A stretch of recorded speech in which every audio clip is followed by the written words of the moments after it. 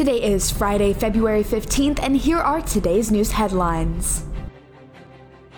Family of a young California rapper is demanding police body cam footage after Willie McCoy, 22, was shot in a Taco Bell parking lot in Vallejo, California. The Vallejo Police Department is under fire for criticism of excessive use of force and civil rights complaints.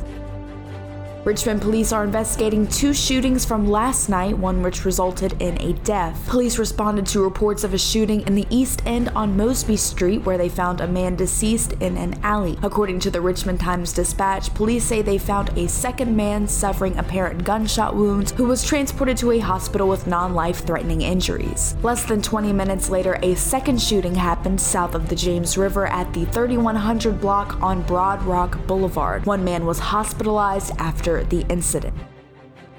Proposed amendments to the Virginia budget could leave Henrico County Public Schools with a funding gap from $400,000 to $1.8 million. Assistant Superintendent Chris Sorensen said this year's budget issue surrounds how the state and localities would fund Northam's plan to increase teacher pay by 5%.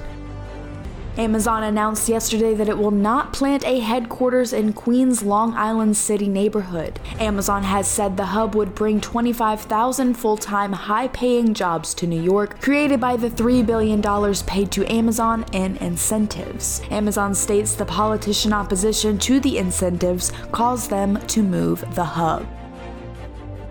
And that is all for your news headlines for February 15th. My name is Hannah Eason, reporting for WVCW News. For more information, visit www.wvcw.org/news.